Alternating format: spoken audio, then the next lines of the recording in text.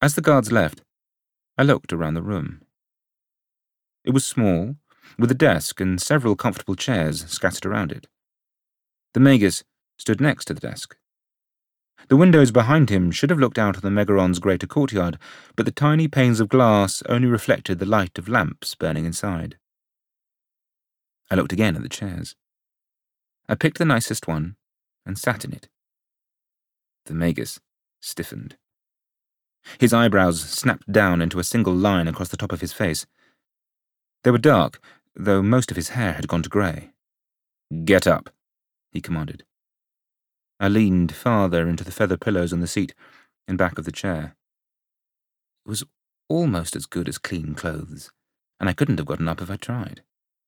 My knees were weak, and my stomach was considering tossing up the little I'd had recently eaten.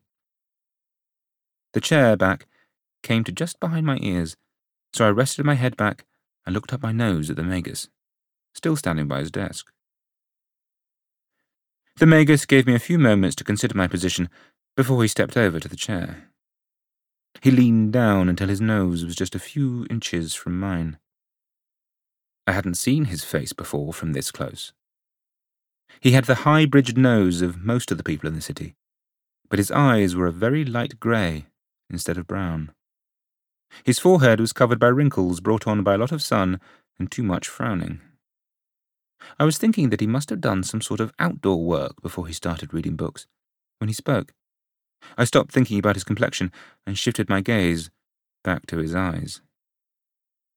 "We might someday attain a relationship of mutual respect," he said softly. First, I thought, I will see gods walking the earth. He went on, "For now, I will have your obedience." His ability to convey a world of threat in so few words was remarkable. I swallowed, and my hands shook a little where they lay on the arms of the chair. One link of chain clinked against another, but I still didn't try to get up. My legs wouldn't have lifted me. He must have realized this, and known also that he had made his point, because he stepped back to lean against the desk and waved one hand in disgust. "Never mind. Stay there for now. The seat will have to be cleaned." I felt my face getting redder. It wasn't my fault that I stank. He should spend some months in the king's prison, and then we'd see if he still smelled like old books and scented soap. He looked me over for several moments more, and didn't seem impressed. "I saw you at your trial," he said finally. I didn't say that I'd noticed him there as well. "You're thinner." I shrugged. "Tell me," said the Magus, "have you found yourself reluctant to leave our hospitality?